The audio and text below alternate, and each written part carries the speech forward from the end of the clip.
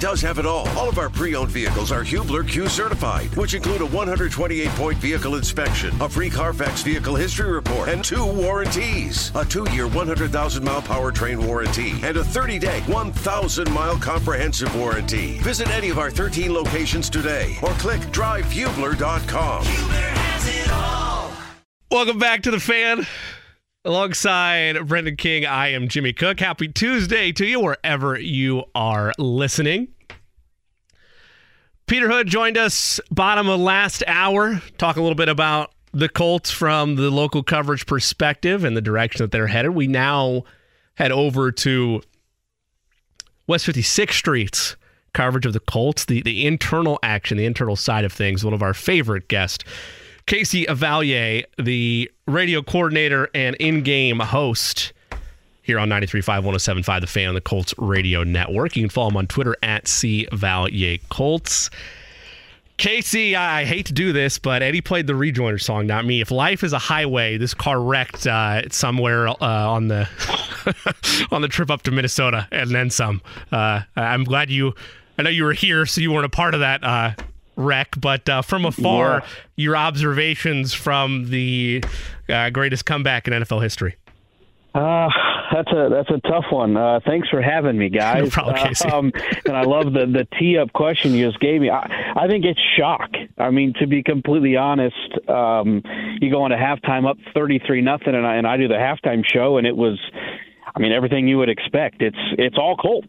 You know, you're looking at the box score. You're trying to find what the storyline is on, you know, where the second half is going to go, and all you could look at is that the Colts dominated every phase of the game, and the only thing that I looked at that the Colts could have done better was, instead of settling for field goals, you know, trying to put those in as touchdowns. But besides that, you thought, wow, the second half is going to be, if it's even a fraction of what the first half is like, you're walking out of Minnesota and they're having to go another week to win the division, and then all of a sudden you end up where you are. It was absolute shock. I mean, there was no other words to describe it. I was pretty blown away and speechless, and yeah, it was wild. Casey, it's BK. Hope you're enjoying the holidays with the family. Is there something in terms of crunch time, fourth quarter, dramatic moments for this team that just has not clicked to you this year, or is it something else? You know, there's definitely something to be said there. I mean, if you look at, you know, you look at the way this team has closed, you look at the, you know, the one-score games, you know, flip it to Minnesota. I mean, that was their 10-0 in one-score games. And when you look at playoff teams, that's where it comes down to. And the Colts have been in a lot of one-score games, and they just have been on the wrong side of a lot of them. So, yeah, that comes down to crunch time. That comes down to what you're doing execution-wise. But there's just so many mistakes in a game that I'm a big proponent in momentum, and that's what it seems like. It seems like the Colts have had a lot of momentum early in games, but then when you flip it to, you know, the latter half, that momentum is kind of shifted, and it's hard to shift that back in the right direction. So I think that's what it is. It's kind of a cumulative thing that throughout the course of the game, the momentum just kind of goes up and down, and it's going down at the wrong times. Casey, the news coming out today, the Colts are putting Jonathan Taylor on injured reserve. It ends a disappointing campaign on his front. It obviously kind of signalizes not just the end of his season, but just anywhere you want to go with this being a little bit of a letdown year for him, but also accepting the fact that the line, as it failed a number of different people this year, let him down in some areas. What will your takeaways be from this season for JT, and where do you expect the biggest improvement or the biggest focus for him to be this offseason? Definitely a disappointment. I mean, you look at a guy who, everybody was thinking maybe this year he could run for 2,000 yards. Right. You know, that was where it was. And everybody was talking about, you know, if Jonathan Taylor runs for, 12 to 1,400 yards, that's a success because they're balanced and all of this. And it never accumulated to what you wanted. I mean, he starts the year off with 161 yards against Houston and finishes the year with 861. So if you do the math, that's just 600 yards from week 2 on. And that right there just isn't getting it done. And it's one of those things where it's tough because we just heard from the coordinators, and Parks Frazier talked about how, not only is it frustrating for Jonathan, it's frustrating for everybody because it's one of those things that the talent, it's all there, and they all want to do their part to get him these spots where this guy's electric. You want to get him rolling, and when you're not able to get that all happening, everybody takes blame. Everybody feels bad for it. So it's one of those things that I'm sure there's going to be a conscious effort to try to figure out, hey, what do we have to do next year to make sure that he is the most pivotal part of this offense, because that's what he was last year. Now, I know you were on the outside looking in last year, but you had so many opportunities with what he did to get you to where you wanted to be. Casey, with the opportunity now at running back for specifically three guys, Deion Jackson, Zach Moss, and then Jordan Wilkins coming up from the practice squad, can you kind of compare and contrast those guys and the chances they have sort of to make a name for themselves? Because Deion Jackson, right, is kind of risen from a special teams type of guy. We've seen his ability to catch passes out of the backfield this year. Zach Moss came over in the trade for Hines from Buffalo. He's trying to get his career on track. He's still only 25. And then really it's a second chance at life almost, Casey, for Jordan Wilkins after he played a lot with Phillip Rivers and now came back to this organization. So can you just compare and contrast the opportunities that all three of those guys have for themselves now? Yeah, I think all three of them offer you a little different. They all have different traits that can give you different offensive opportunities. With a guy like Deion Jackson, as you mentioned, he is that kind of pass catching back. You saw what he did in Denver the first time this season that he had more opportunity for a good bulk of the carries, and he's a guy that this team targeted. I mean, they went after him last year. He had a really good training camp, and then this year he beat out Phillip Lindsay, who is an established running back in this league, for that third spot, along with Jonathan Taylor and Naeem Hines. And then Zach Moss, I thought what you saw on Saturday was a guy who is a downhill runner. He can kind of be, a little bit more of your power back. And I thought he looked pretty good on Saturday. He had a lot of carries. I know when you look at the yards per carry and the amount that he had, it wasn't great. But I think what he offered, he gave you that stability that you can give this guy 20-plus carries, and he's going to be able to move the football. And then for Jordan Wilkins, Jordan Wilkins has always been one of those guys. I've never really understood his career in the NFL because I want to say he's averaging about 4.5 yards per carry. Right. It seems like anytime he gets the football, he has the ability to make a play. So that is something that I'm anxious to see him get that opportunity because he seems to be a guy that kind of answers the bell anytime he's asked. So I'm really excited for Jordan. I was really excited when he came back because he was one of those guys in the locker room, always has a big smile on his face, always willing to talk, just a really, really good guy. So we were all really excited to get him back and just kind of get him, his NFL career, maybe a little jump start to it, just to get another chance because he's proven that he can be a guy that, he's not going to be an every down back, but he's a guy that can get the job done when you need it. Casey Valier taking some time with us today via the Mower Shop in Fishers hotline. Go to the Mower Shop in Fishers for all your residential, commercial mowers, as well as snow blowers, power tools, equipment, so much more. The Mower Shop has you covered at themowershop.com or the Mower Shop in Fishers. Casey Valier joining us. You can follow him on Twitter at @CValierColts, radio coordinator and in-game studio host for your Indianapolis Colts. Casey, when you walk around West 56th and you look at where expectations were, even as recently as a couple weeks ago, to where they are now, you and I both know that nobody's laying down. There's people still fighting for jobs, fighting for their NFL lives, not just with the Colts, but potentially elsewhere next season. But within the front office, there has to be at least some type of, I would think, acceptance that this season, barring a miracle of all miracles, is likely over. Has that influenced anything in your mind where this team wants to observe key position spots, both on offense and defense, these final 3 weeks as the reality of no playoffs kind of sets in? I haven't seen anything like that yet. Now, I'm not saying that hasn't happened, right, or it's one of those things that, with this week being a little bit longer because you don't play until Monday, there might be more questions that will start to come up later in the week when we start hearing more. We start seeing practice. The guys are off today. We heard from Jeff Saturday yesterday, but we won't hear again from it. So there may be some other things that might change this week as we get a little later. But as of right now, I think they're still planning status quo, go with, trying to get a win. I don't think anybody here is going to lay down, even if they are eliminated. Right. A lot of these players, they have no idea what's coming up in a month. They have no idea where they're going to be. So for them, they could care less if the draft pick is at 4 or if it's at 12, because they're fighting for their futures. The GM, everybody's looked at, it's magnified right now. When you're having a rough season, everybody's getting evaluated. So you want to put the best thing forward on tape and all of that. I know the fans don't like to hear that because you're looking to get your next franchise quarterback or whatever that might be. But that inside this building, I'm telling you, all these guys, they're doing everything that they can to go out and win. Now, I know that hasn't really accumulated to much. I mean, they've lost a handful of games. I think it's 7 of their last 8. It's been a rough stretch. But, everything that we have seen is everybody is still putting their best foot forward to go out and try to figure out how to beat the Chargers this week.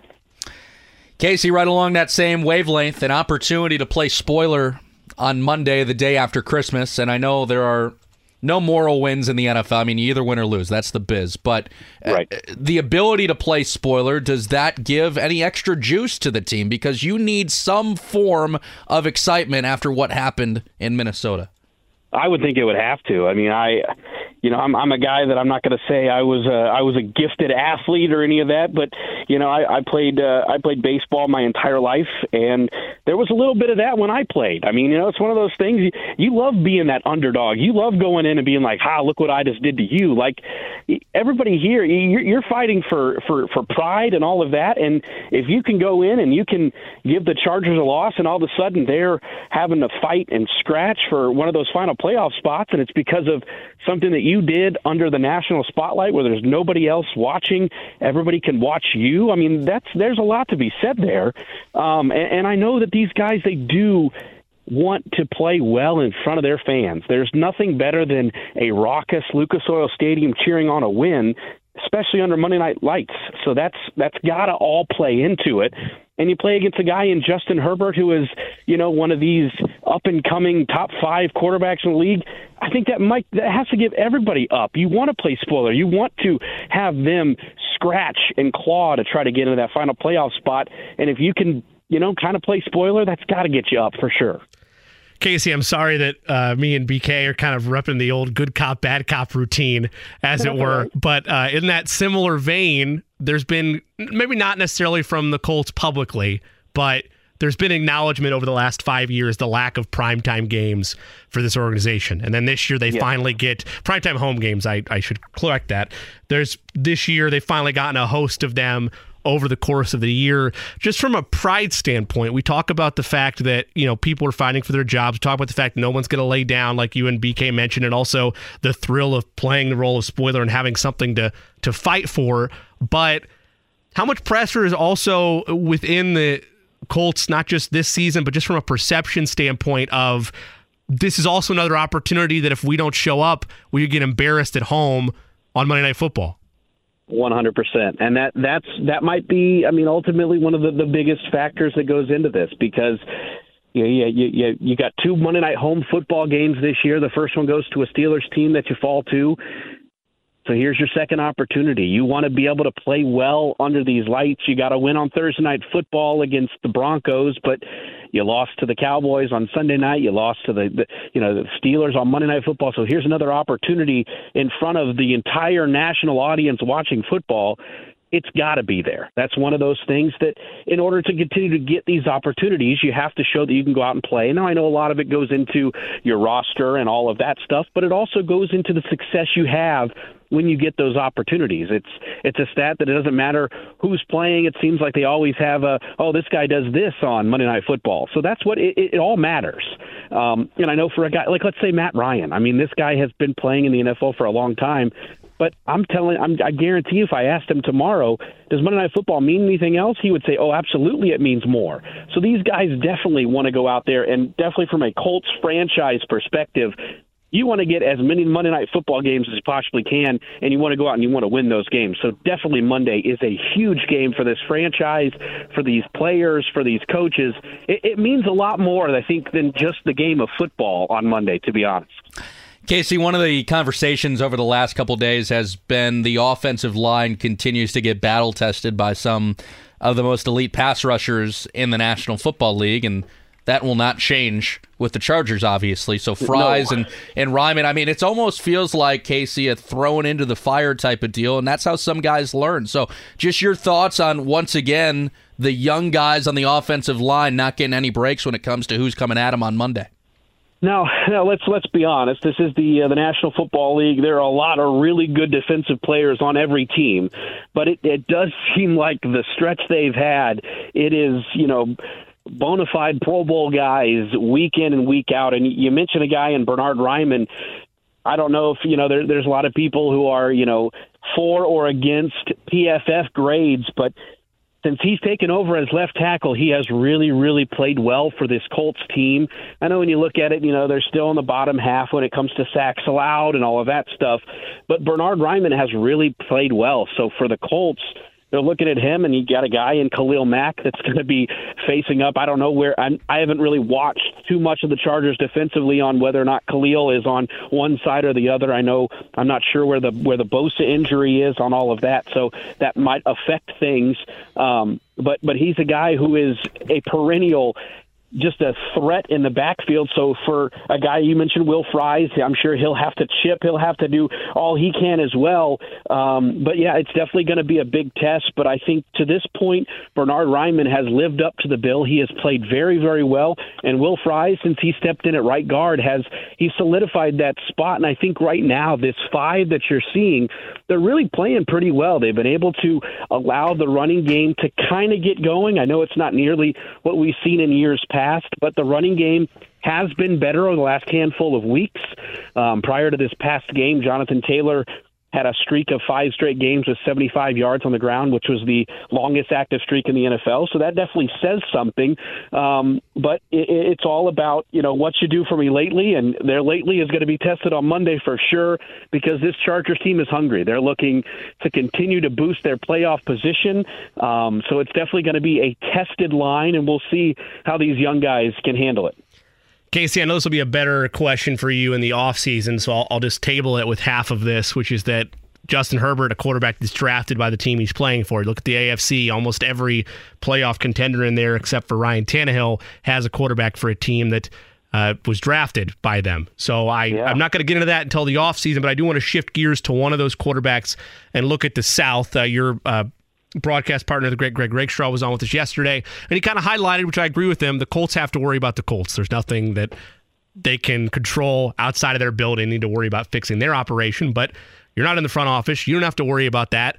When you look at the South, the current state of it right now, and you look at the leap the Jaguars have taken this year, the fact they might actually win the South this year, right. where does that put them in your mind, and what does that say about the overall positioning of the Colts in the South heading into this offseason if we sim it out 3 weeks from now? It's bizarre, man. One of the things that I want to say that I was talking actually with you, Jimmy, before the season started, and we said that Tennessee and the Colts are in a class above definitely Tennessee and Jacksonville, but Jacksonville had used their draft capital, and they had started to really show that they had some pieces. And Houston's going to have a handful of picks as they, over the next couple of years, to kind of benefit their roster. So it was important for both Tennessee and the Colts to kind of solidify those veterans and also mix in the youth to continue to build their roster. And now you're starting to see that switch, actually. I mean, Tennessee looks like they're on a down spin. They've fired their GM. They've got all kinds of issues. I think they've lost 4 straight now. Who knows what's going on with the Tannehill, Malik Willis as they move forward. And as you talk about with Jacksonville, Trevor Lawrence has clearly looked like, maybe he's not going to be a top 5 quarterback next year or the year after, but he's definitely solidified that spot for them and has that team rolling. So for the Colts, it's got to make I don't want to say there's pressure, because there's always pressure, but it definitely adds a little bit more when you look at the division and how winnable it has been. It looks like you're starting to see some of these teams kind of figure it out. So it definitely puts that pressure a little heavier to find that guy so you can solidify that part of the equation, because as you know, quarterback position is the most important position probably in all of sports. So when you figure out that guy, you can breathe a little bit. It makes everything else a little bit easier. So I'm sure for the Colts, there's a lot of questions they're going to have over the next handful of weeks and months as we lead up to the draft, and finding that guy, if it's in the draft or if they go, free agency route, or if it's a guy who's here. Those questions are going to have to be asked, but it's really starting to, a little bit more pressure is definitely starting to be added, especially when you're seeing the rookie that Jacksonville took a couple years ago not really look like a rookie much more and look like an established guy, with a Tennessee Titans team they're still fighting. So there you've got two teams that are going to be probably fighting for playoff spots for the next handful of years. You got to be able to put yourself in that conversation as a third in this division for sure. Casey, I need your favorite Christmas movie. Oh man, that's a tough one. I've got a couple. I love Christmas Vacation. That's a staple. The best. I also am very partial to On Christmas, watching A Christmas Story. It's one of those things I grew up turning on TBS and watching the 24-hour. I don't know if I've actually seen the movie all the way through in over a decade, but I have seen it 4 or 5 times throughout that decade because it's on all the time. It's tough. With the kiddos, we watched Jack Frost the other day, and that one I remember when I was a kid. That one I always liked. But I think my favorite is probably A Santa Claus. Yes, great answer. I can probably recite every single line from that. Now, I haven't seen the spin-off series they made this year, but Santa Claus, for me, if you put that on, I will sit down and watch the entire movie for sure. Santa Claus 2 as well. Great one. They kind of lost me with the Jack Frost number 3. The Jack Frost part, yeah, I understand. Yeah, number 3 was a little bit of a letdown, and maybe that's why I haven't watched the series, because I was like, 1 and 2 were good, but then you fell off, and I don't know if I want to keep going. But definitely the original Santa Claus, that one is it's very high regard in my eyes. That's one of those that if I catch you watching it in July, I'm okay with that. If you want Christmas in July, that's one I'm all right with. Do you think Home Alone's a Christmas movie? Here we go. We're going down this rabbit hole that, I would say yes. I think so, too. That is the answer. Come on, Casey. Come on, that is the answer. Yes, but see, I'm one of those, I'll watch it anytime, though. Yeah, I'm also it's gonna offend a lot of people. I'm not a big Die Hard fan. I didn't care much for it, and people trying to put that as a Christmas movie. I'm like, it kind of goes into the same. I don't know. I guess there is a premise around Home Alone that they're traveling for Christmas, so I get that. But I don't know. See, I go with more traditional. Here's legit Christmas Eve, Christmas Day. You know what else is a really good one? Christmas Chronicles on Netflix. If you got kids. That one's not too bad, That one's pretty good. Casey, Merry Christmas to you. Enjoy the holidays. Enjoy the movies. Guys too. And thanks for making time for us as always. I know we'll talk to you here as the season goes on, as we get into the offseason as well, my friend. You got it. The phone's always ready. Merry Christmas, Casey. You're the best. You guys too. That's Casey Valier of the Colts Radio Network. You can follow him at C. Valier Colts, the in-game radio host, as well as the radio coordinator of the Colts Radio Network. Whether it's audiobooks or all-time greatest hits, long live listening to your favorites. Learn more about Kisqali Ribociclib 200 milligrams at KISQALI.com and talk to your doctor to see if Kisqali is right for you. Colts, day after Christmas, and the Chargers. We will welcome on our good pal Mike Chappell, Fox 59 and CBS 4. I'm Brendan King with Jimmy Cook and Eddie Garrison. Mike, gotta address the elephant in the room because we have not gotten your thoughts yet on what was the biggest comeback in NFL history. The floor is yours. No, it was the greatest collapse in NFL history. let's make sure we give credit where it's due. I've been doing this since '84. And they always say if you stick around long enough, you'll see everything. And that's true. You think you've seen it all, and you think, well, I hadn't seen that before.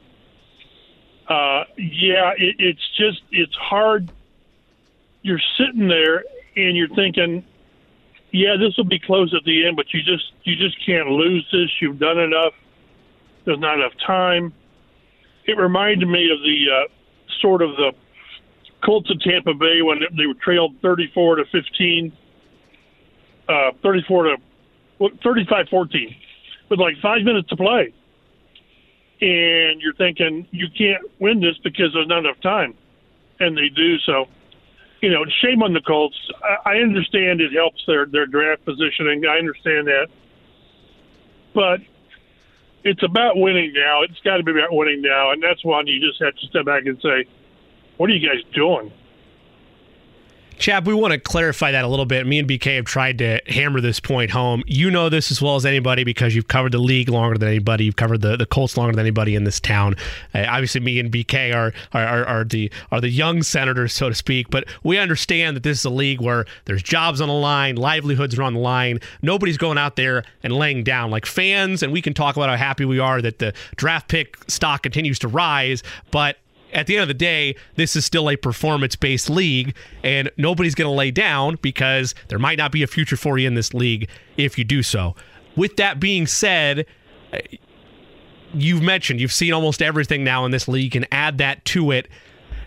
Did it feel like they quit, or did it feel like they were just broken by Minnesota in that second half? Broken. I mean, there were times there were broken tackles and missed tackles and bad angles and all that. I just don't. I have seen very, very few games where a team, you say, man, they just laid down and died. They just quit. Because, again, this is what these guys do. It's what DeForest Buckner and Stephon Gilmore and Ryan and all these guys do. And they only play 17 games. Right. I mean, it's not like baseball where it's 160-some, and if you have a couple of off days, or basketball – Or you work a 9-to-5 job, and Thursday you don't feel like working as hard. You play 17 games. Effort should never, ever, ever be an issue. And I don't think it was that. It was one of those where, the old snowball started going down the hill, and nobody could do anything to stop it. And I'm talking on offense too. As helpless as the defense was, and it was ridiculous, all the offense had to do is make a couple of plays. Nothing great, nothing fantastic, no 80-yard touchdowns, but convert it. 4th and inches, really, 4th and inches, and the game's over. So, and there were plays before that. Had they made that play, whatever it was, the game's over. So, the only group I thought that was kind of had their hands in the air and said, hey, it wasn't us, was special teams. Because these special teams played pretty well. They got good kick returns. They got all that stuff. Field goals, make a play. They didn't do it. I don't think it was effort or quitting. It was simply not making, 2 or 3 plays on either side of the ball. And then we're saying, boy, they almost, miss out on it, but they got away with the win. And that's when you don't make those 2 or 3 plays, this is what you get. Not to this magnitude, because, nobody had done this before. But when you don't make plays, bad things happen. Mike Chappell's on the guest line, brought to you by the Mower Shop in Fishers and themowershop.com for all your snow blowers, commercial and residential mowers, plus service and power tools. Eddie, can you give us the fourth quarter stat outscored over the last 5 games again? 83-9. Chap, is that because they're just being outplayed? Is that because the teams are better than them? What has led to such an outrageous fourth quarter differential? Yeah, I don't know. It's crazy. And, they've given up, 3 game-winning drives during that stretch as well. So, I don't know.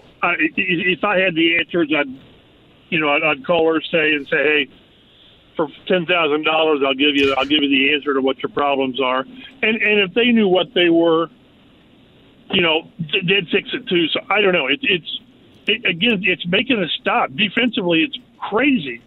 I mean, they absolutely dominated the Vikings in the first half. I think the Vikings had like 82 yards. And it was like that in previous games as well. And it gets away from them, and when it gets away from them, they can't find a way to stop it. I was looking at the last four games they've given up. Forget the overtime. In the last 4 games, fourth quarter, which amounts to a game, it's 517 yards and 77 points in a game. So that's just it's crazy because I think by and large this defense has played pretty well this year. I mean, really. So it's just hard to figure out, and until they fix it, it's going to be somewhere you scratch your head, and they're quickly running out of time to fix it. The Dean, Mike Chappell of Fox 59 and CBS 4, nice enough to take a few minutes with us here on The Fan via the Mower Shop and Fishers hotline, themowershop.com for all your residential and commercial mowers, as well as power equipment, snow blowers, tools, and so much more. Mowershop.com and the Mower Shop and Fishers. You can follow Chap on Twitter at mchappell51. And Chap, up on fox59.com right now, you have a very fascinating story entitled Frank Reich has come back. Record fell, quote, wow, what's happening here? Chap, I greatly enjoyed that story, getting the former head coach of this organization not so long ago, as recently as last month, perspective on all this. To kind of go a positive note here, Chap, what does it say about just the character and just the way that Frank Reich carries himself, that the first thing on his mind as that game was unfolding was not the ha-ha point at your former team, but it was passing the torch to Kirk Cousins for what was Frank Reich's top line of his football resume? But that's Frank. Right. I mean, everyone knows that. Right. What's too bad is when Frank was let go, and even the games leading up to it, it was what people in the media and everybody tends to do is tear down a guy who's an awful play caller, which he's not. He's an expert play caller. But, yeah, it just shows you what he is and who he is. What was funny is I was talking to him. I said, because he's unloading boxes and he's still trying to get settled into his North Carolina home. He said he goes by the TV and he sees that it's 33-0. And I said, aren't you just thinking that, boy, this one's over, or they're not going to come back? He said, no. He said, every time in the last 30 years when someone's got a 33-point lead, what he defaults to is, hey, maybe my record gets broken. But what's the record? What was the stat that was 1,548 1-1 teams with 30-point lead? Yep. And so it just doesn't happen. But he felt for the players. He's very close to these guys. He still is, no question. But his point was that passing the torch, so to speak, to a Kirk Cousins who is similarly faith-based like Frank is. And one of the good things about the NFL is it gives you a platform. Not just that, but any of these players. Shaq Leonard or Larry Frank, any of these guys, and they use that. They for whatever their cause is. And most of them have really, really good causes, and they go out of their way to support that. And that's what Frank was saying is he's, for 30 years he went to speaking engagements and he was introduced as, here's a guy who had the greatest comeback in college and the greatest comeback in the NFL. And then he kind of can use that as a launching point to whatever his right. message is. So, but that's Frank. It doesn't surprise me. He just has too much perspective and in emotions for this team to say, well, I'm glad, look what they did to me. So that's what you get when you fire me. That wasn't even remotely what he was thinking. Life is so much more than a diagnosis. It's about sharing time with those you love, hanging with friends who lift you up, and experiencing all those moments that bring you joy. All hits, no skips. Learn more about Kisqali Ribociclib 200 milligrams at KISQALI.com and talk to your doctor to see if Kisqali is right for you. So long live singing to the oldies, jamming out to something new, and everything in between. Chap, do you get the sense, as just a quick follow-up on Frank, do you get the sense that he wants to get back in it next year, or is he kind of happy with it just taking a break now? Oh, I think he maybe, to some level, he likes this quick break, but he wants to get back in it. I remember talking to him a day or two after, maybe it was a day after he was fired. He wants to coach again. He's a coach.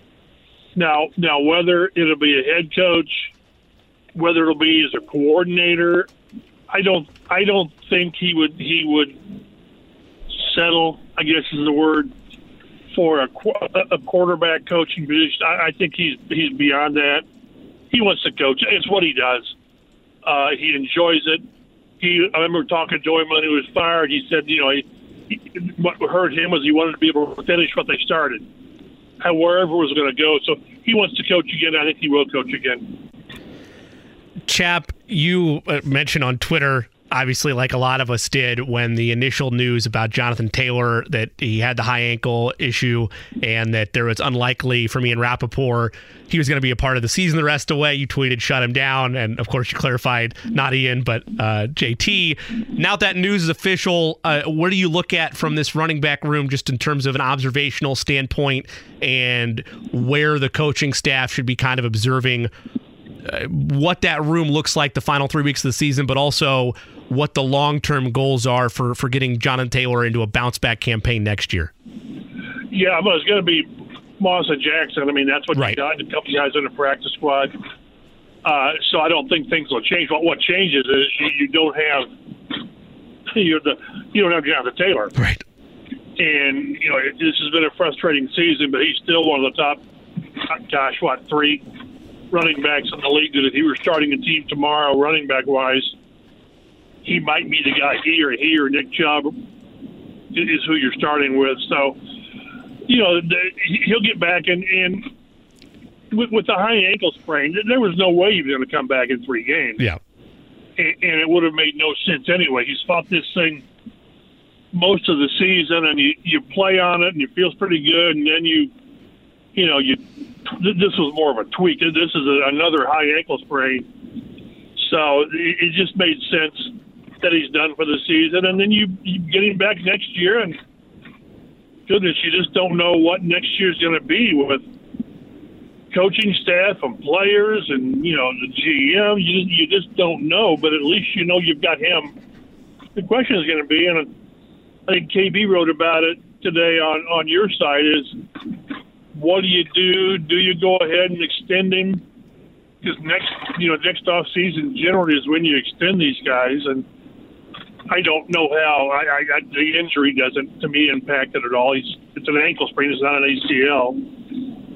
So he'll come back, and if nothing else, they're going to be motivated, I guess. I mean, he's not a less of a player. He's not. He's still what he was last year. It's just circumstances around him made it very difficult, impossible to duplicate that. It's Mike Chappell on the guest line, brought to you by the Mower Shop in Fishers and themowershop.com. Chap, yesterday Stephen Holder was on with JMV, and Stephen did not say in any way that JT sat this year because of the injuries and wanting to put himself in a position to be paid, but he did bring up the thought that Taylor has never really missed practice or a game in his high school, college, or pro career to that point, and it was, at the end of the day, his decision at times to not play due to the ankle. And Stephen brought up possibly it could be that JT knows the position he is, and he wants to get his money. So do you see any truth to that at all, that maybe it was financially related, that Taylor did not risk further injury with the ankle at times? I guess, but if it's a high ankle sprain, that's 2 to 4 weeks anyway. I don't mean, I meant like earlier in the year. Oh, maybe, but I think if I always get the impression that if he was ready to play, he was going to play. I thought he came back maybe the first time too soon. But I tell you, as a player, you've got to look after yourself. You do, because as bad as it sounds, at some level, teams will use you and then they will discard you. And that's probably more so at running back. as a running back, you've got to really maximize what you've got and understand that a lot. I remember back with Bill Polian, it was always the idea that running backs were like good for 4 or 5 years, and then you got another one, which is what he did with Edgerrin. I don't know if JT sat a game or whatever. He only missed 3 games. Practices I don't worry about. I mean, a guy misses practice, I don't worry about that anymore. But I kind of thought the 3 games he missed were games that he just wasn't ready. I thought one was on a short week. So, but again, at the bottom, the player does what's best for himself, because the team, the team's not going to put you out there and risk further injury. But they want you out there more than they don't want you out there. So if I'm a player, I'm looking out for myself. I'm looking out for, later in the season. I'm looking out for next season. So, other than that, I'm not sure what went into JT missing a couple of games other than it was a high ankle. Chap, we were having a discussion earlier regarding Jim Irsay's extension of Ballard and Reich, and the fact that even though, Jim Irsay is obviously a very wealthy man, that sometimes looking at numbers and figures like that of where mistakes have been, it can be tough to bite the bullet and eat it. In your mind, regardless of what the decision ends up being with Ballard by the end of the season, is money anywhere a worry on Jim Irsay's mind? I mean that as in to say, if a decision had to be made, is money an object in terms of admitting a mistake and moving on? You mean like getting rid of Chris Ballard? Yeah, in that example. Yes, I'm not saying they're going to. Yeah. I'm just saying, would that prevent him from doing it? Probably not. I mean, but we're talking big money. What Frank gets, what was the report? $9 million a year over the next 4 years. Sure. That's a lot of guitars. It is indeed. But I think if Irsay decides that he's got to make a move at general manager, he'll do it. And keep in mind that if he goes and really addresses the head coach and just say Jim Harbaugh, right? Well, that's going to be expensive. Sure, yeah. Expensive. So, I think he'll find a way to make it work.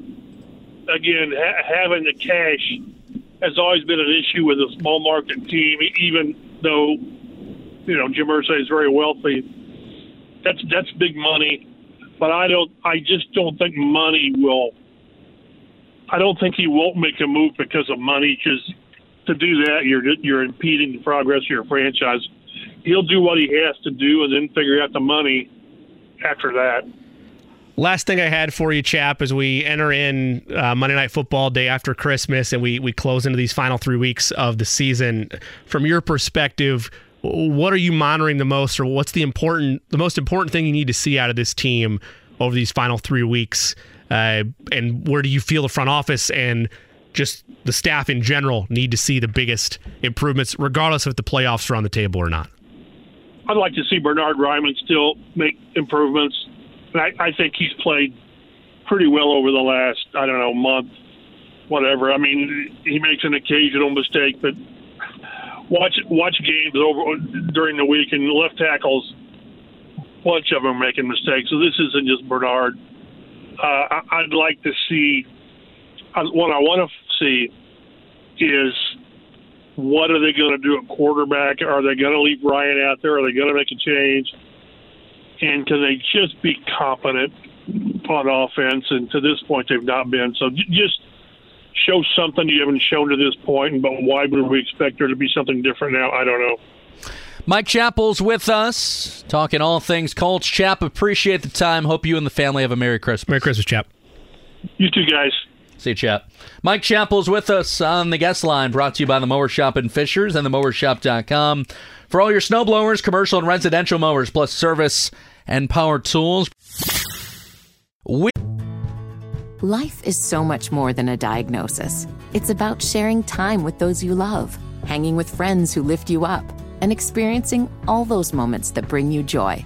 All hits, no skips. Learn more about Kisqali Ribociclib 200 milligrams at KISQALI.com and talk to your doctor to see if Kisqali is right for you.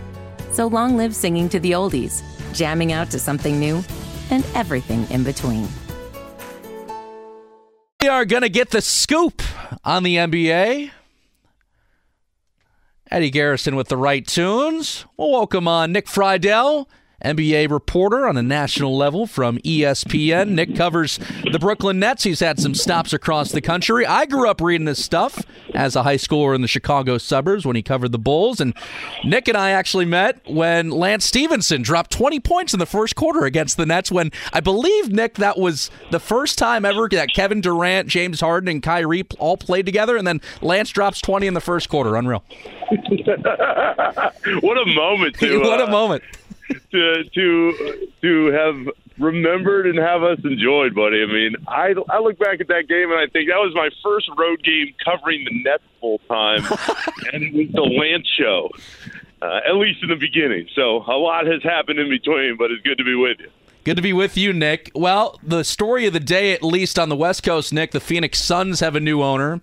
Matt Ishbia from Michigan State, who went to 3 Final Fours, won a national championship. $4 billion, Nick. What are your thoughts on the Suns going up for sale and having a new owner?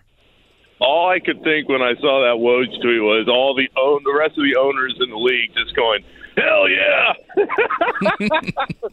If you're seeing the Suns go for $4 billion, then I can only imagine what the top tier teams in the league, the Warriors, the Knicks, the Nets, as I stand here right in front of Barclays Center at the moment, they've got to be just going nuts because the amount of money that is coming into the league, the new TV deal is on the horizon here in the next year and a half or so. This is a really good time financially to be involved with the NBA. And I think this today with this news is just the latest example of that. Nick, it's not often that you see this happen in mid-season, let alone with a team that is a true contender with the Suns. When you look at as this process gets finalized, does that impact any of the, not just the day-to-day operations, but as we get closer to the deadline, if the Suns are a team they're looking to add a piece as they continue pursuit of the Larry O'Brien trophy? I'm sure that it will have some kind of impact. Now, just how big remains to be seen. But, guys, if you're a Phoenix Suns fan right now, given the ups and downs, mostly a lot of downs in the Sarver reign, if you see this news and you see that the person who's coming in is worth billions upon billions, you've got to feel good because what any fan wants is for ownership to spend. And in this new era of the league, with the amount of money that is coming in, with the owners that have purchased teams over the last decade or so, that's what this is. It's just who can spend the most, who can build the best team and back that up financially day after day, year after year. So I'm sure it will have some kind of impact, but if you're the Suns, especially in that locker room, you've got to feel good that the money will be spent when you need it to. Nick Friedel is with us, NBA reporter for ESPN, directly covering the Brooklyn Nets. Nick, here locally in Indy, the Nets and the Pacers have had some interesting times together this year. You think about the back-to-back in Brooklyn and Steve Nash being fired after a loss to the Pacers, then Nets getting Indiana back. Just your thoughts on what has been quite the interesting time for Brooklyn through the first, let's call it, 2 months of the season.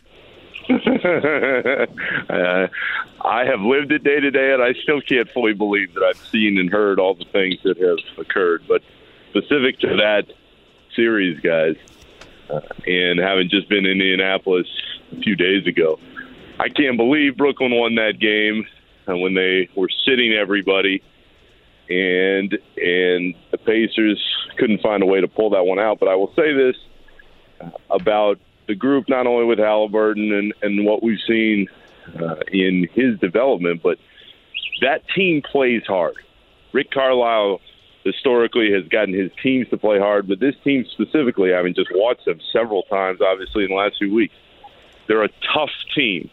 I like the way Mathurin plays. I like the way that group seems to be coming together behind the scenes, but as we know, if you play hard in the NBA every night, you're going to win a lot more games than people think, just because a lot of these teams don't play hard every night.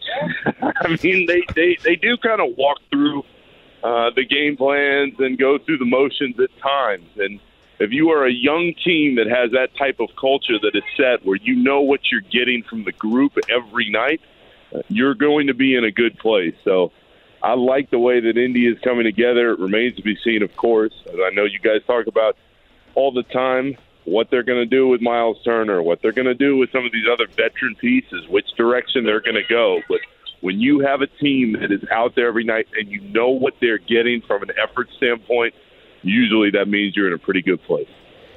Nick, as we shift back towards your neck of the woods with the Brooklyn Nets, I mean, you look at the last just 2 seasons, let alone just the last 6 or 8 months with all the ups and downs, the everything with Kyrie, with KD demanding a trade, yet somehow here they are now into December and are a 4 seed right now.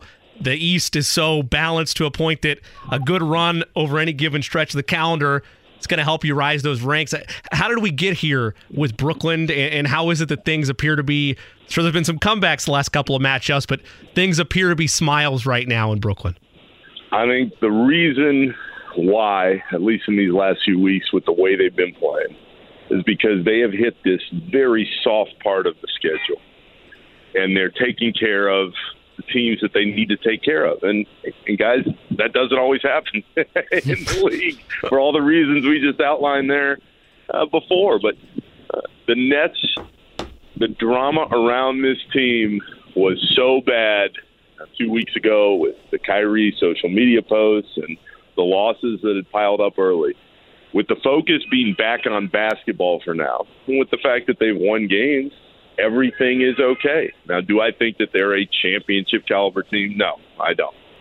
One of the reasons why this group has the record that it has, and it's won 6 straight and 10 of 11, is not only did the schedule get soft, but when you go back and look at the teams that they did play, those teams, a lot of them, were missing either 1 or 2 or 3 of their very key guys. And they took advantage of it. And that's a credit to Jacques Vaughn and the staff, and Kevin Durant and Kyrie Irving have been awesome, especially KD, who's playing like the MVP. But I don't view what's happened with the Nets here over these last few weeks as a sign of what's to come. I think this team is still figuring out plenty of different things on a variety of levels, and they're trying to kind of make way with what they got in the moment, trying to work Ben Simmons back in. But this is a good team. I just don't think this is a championship-type team that we're going to be talking about later in the season. Nick, first, that New York traffic sounds brutal today, all those horns going on behind you. But it never stops here, guys. I can imagine. Crazy. I can imagine. But what are they missing, Nick? Is it something that they're missing on the court, or is it just the culture of what they have in that locker room just doesn't gel? I think the big part is that they just don't have the pieces that you would need to win consistently in the playoffs. And specifically, look, Kevin Durant is still Kevin Durant. He's awesome. When Kyrie's on the floor and he's focused and locked in, he's still great. And I think Simmons is starting to find his way a little bit more, although I'm still hesitant to think that he's going to get back to the level he was at in Philly night after night after night. The larger problem is when you go back towards the end of the roster or even in a potential playoff rotation. Let's look at a guy like Nick Claxton. He's the young big man that they signed over the summer, or I should say extended over the summer, and he's playing well. But if he gets into any kind of foul trouble, they don't have that extra guy that they're going to be able to lean on. They've used Simmons at that center spot. Maybe that could get you through a half or some minutes here or there, but they don't have that extra big man to turn to, on top of the fact that, you guys are obviously very familiar with T.J. Warren. He's still coming off a foot injury. Seth Curry and Joe Harris have had some good nights, but they're coming off serious ankle injuries in the last year. I just don't think the pieces are such that they're going to be able to find their way through the course of 2 months of the postseason. But if I've learned anything covering this team, it's that anything truly is possible.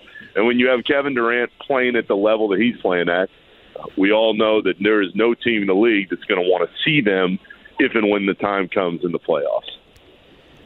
Nick, I know you mentioned that you've got an opportunity covering the Nets to see a lot of the Pacers over the last month or so. When you look at the national pulse on this Indiana team, you mentioned it's up in the air what they're going to do at the deadline, particularly with Miles Turner. But you look at the young pieces they have, guys like Andrew Nembhard, Tyrese Halliburton, Benedict Mathurin. Well, what is the national impression of where the Pacers are at and what they're trying to build over at Gainbridge Fieldhouse?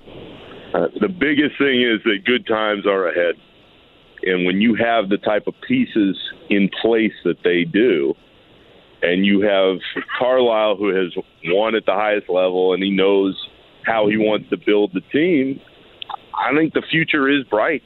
And certainly in the first couple months of this season, I don't think anybody expected to see the Pacers winning some of the games that they've already won to date. So it all depends on, first and foremost, health, but continuing to build through the draft. And again, we're going to see which lane they go through. I mean, I feel like, guys, we've been talking about Miles Turner and where he may land for like 2 or 3 years. Yeah, yes. Like every year, is Miles Turner going to stay, or what kind of draft picks are coming back in return, and where is he going to land? We're finally maybe going to find out that question. But as far as those younger pieces, especially Mathurin, I just like the way that he approaches things. I think that was a really solid pick. But it's like everything else. You can have some solid pieces in place, but you've got to fill out the rest of your rotation and feel good about where it's going. If you're a Pacers fan right now, though, you've got to feel good about the future and the possibilities there, especially with the way that Halliburton has developed, at least in these last couple of years. So everything is still a question mark, as it always is when you're kind of on the fringe and building your way through to another era. But having just watched them a lot, I like what I see from the Pacers, and I think there are a lot of good days in their future ahead. Nick, last thing on the Pacers, again, as Jimmy just said, from a national perspective, what's the story that you guys think on Kevin Pritchard and his ability to make these trades and now draft well over the last couple of years? Because he had to pull off the Paul George trade. He had to pull off the Victor Oladipo trade. Then he pulled off getting Tyrese Halliburton from the Kings for Sabonis at really maybe the most sell-high point that you could on Sabonis. Just what have you thought about Pritchard pairing those trades that have led up 5 years to now these draft picks that are starting to hit? The track record's there. I mean, that when you're trying to build a team and you're looking at different teams across the league, and certainly I see the Pacers on a regular basis, but I'm not following it day to day. But with what Pritchard has done, you've got to have faith that he has the ability to make things work. And when you start hitting on some of these trades, and even more importantly, guys, as we know, when you're hitting on the picks, there is nothing that gives a fan base and an organization in the NBA more leeway than when you start hitting on these draft picks consistently. When that happens and you're finding different players at different points in the draft, and then you've got other teams going, hey, what would it take to get this guy? That's when you know that the front office structure that is there is sound. And if you're Pritchard and you've done this before and you started to hit with the pieces that you have on this roster, again, it's positive. And if you're a Pacers fan, I know that there have been some dark days, and they've been off the radar here for a while, especially since after George left. But when you see it coming together again, and you see that you've got control of what happens in these next couple deals, especially if Turner ends up getting you some more picks down the line, I would feel good about where they're going, and I would feel like the structure that has been put in place already would lead me to believe that they're not going to mess things up in the future. Nick Freundel from ESPN with us. Nick, last thing, as I said, you were a longtime ESPN Chicago guy, read your stuff in high school on the Bulls and D Rose and everything. So being in Chicago for as long as you were, what ended up being your favorite pizza spot in Chicago? Big questions. I was a Pequod's guy. Great choice. I liked Pequod's. I was never one for all the deep dish, and I know my friends back in Chicago were like, "Oh, come on!" Everybody had their own place, but I did not like the casserole pizza that would come out of there sometimes. I just like the plain old cheese slices or some sausage sometimes, and Pequod's is always the right place for me. Pequod's a good spot. If you are going to go deep dish, though, I'm personally a Lou Malnati's guy. I don't think you could go wrong there. But Nick Friedel, ESPN NBA reporter, appreciate the time, my man. We'll look forward to seeing you back in Indy soon. You got it. Thanks for having me, guys. Nick Friedel with us on the hotline, brought to you by the Mower Shop in Fishers and themowershop.com.